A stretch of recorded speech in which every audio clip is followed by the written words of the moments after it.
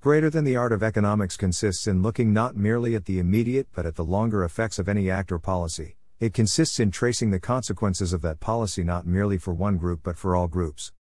That is the key takeaway from Henry Hazlitt's classic book Economics in One Lesson. In the past week, we've seen a clear example of policymakers failing to appreciate that lesson when advocating for a $15 minimum wage increase. Senator Bernie Sanders, of Vermont, is leading the legislative charge for the $15 per hour federal minimum wage.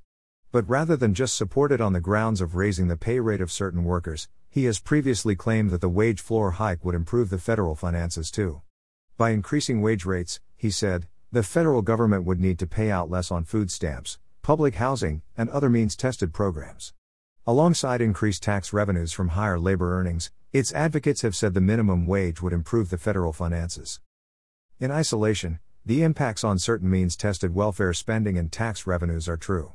But the Congressional Budget Office report yesterday estimated that the Raise the Wage Act Sanders champions would actually increase borrowing by $54 billion over the decade 2021 to 2031.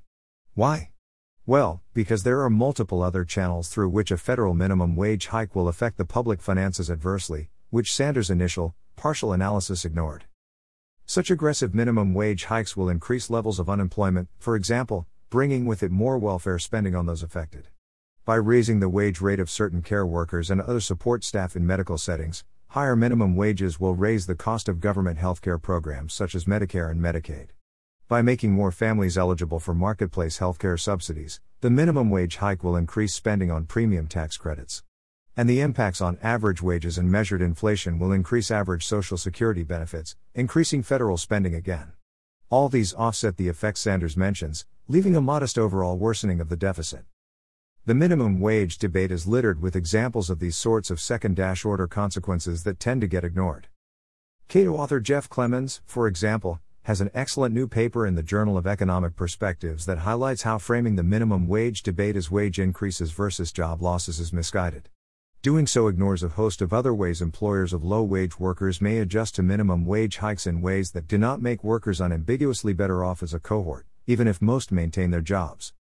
This might come in the form of price pass-through to customers for goods or services consumed by low-wage households, cuts to worker benefits, adverse changes to their working conditions to sweat them harder, or less entry of firms into the affected sector, for example.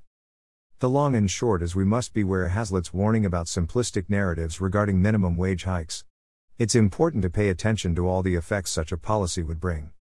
For more on the minimum wage from Cato, see Here and Here. My own forthcoming book, Economics in One Virus, has a title inspired by Hazlitt's classic. Commentary by Ryan Bourne. Originally published at Cato at Liberty. https://www.cato.org/blog/economics 1 lesson minimum wage federal finances edition.